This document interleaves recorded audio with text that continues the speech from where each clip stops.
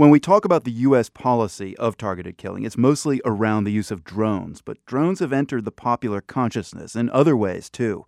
Could civilian drones here at home mean being under constant surveillance? Questions like that led one design team to come up with something they call stealth wear, clothing to make the wearer invisible to spies in the sky. They joke their target market is the fashionably paranoid. The World's Alex Gallafent met up with them in New York. It's kind of like a lightweight modern armor. This is Adam Harvey, one of the creators of stealthwear. It's an art and design project intended to promote discussions about privacy. What I've been looking at is defeating thermal imaging. Thermal imaging is a new surveillance technology.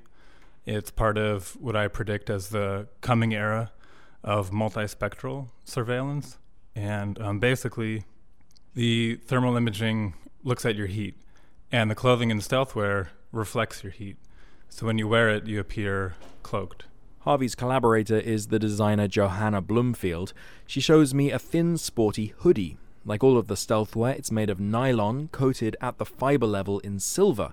That's what reflects your heat from, say, the eyes of a drone. It's got beautiful luster. It's very lightweight because it's a ripstop nylon, which is a fabric that's used pretty widely in technical outerwear. It's sort of like, forgive me, it looks like 1980s athletic wear worn by a medieval knight. I love that description.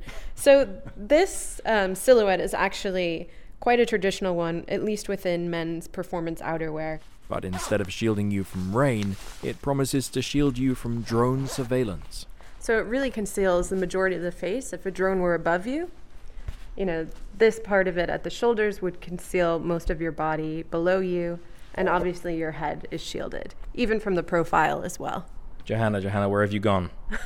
You can't see me. I'm gone. The hoodie would allow maybe only your legs to be visible from above. And I think that could be quite flirtatious to a drone operator if he were to see just a pair of legs walking around. Harvey and Bloomfield say they're responding to a growing culture of surveillance here at home, but they know it's people in places such as Afghanistan and Pakistan who are most regularly watched by American drones. And so, bearing in mind that this is an art project as much as anything else, they've designed a drone-proof burqa, and they've worked to give the traditional Islamic garment an update. Make it more functional, more mobile, more modern.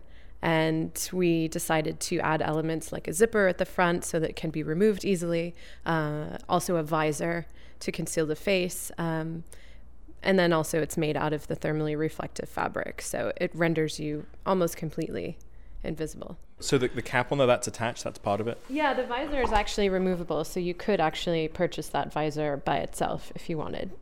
If you are interested, the stealthwear range is on sale at a boutique in London. The garments cost between $500 and $2,300 each. That reflects, these are made of silver. Okay. I mean, when we think about drones, we're thinking about people being surveilled all over the world with very little money. So privacy, on this accounting, at least becomes a tiered system. People can afford more privacy than others. Right, and I think you'll see, well, it's already happening a little bit, that privacy is a luxury item, and then it does cost money. Now, the stealthwear project might seem frivolous, but Adam Harvey points out they're not the only ones interested in this stuff. He says the US military's experimenting with stealth clothing of its own. For The World, I'm Alex Gallafent in New York.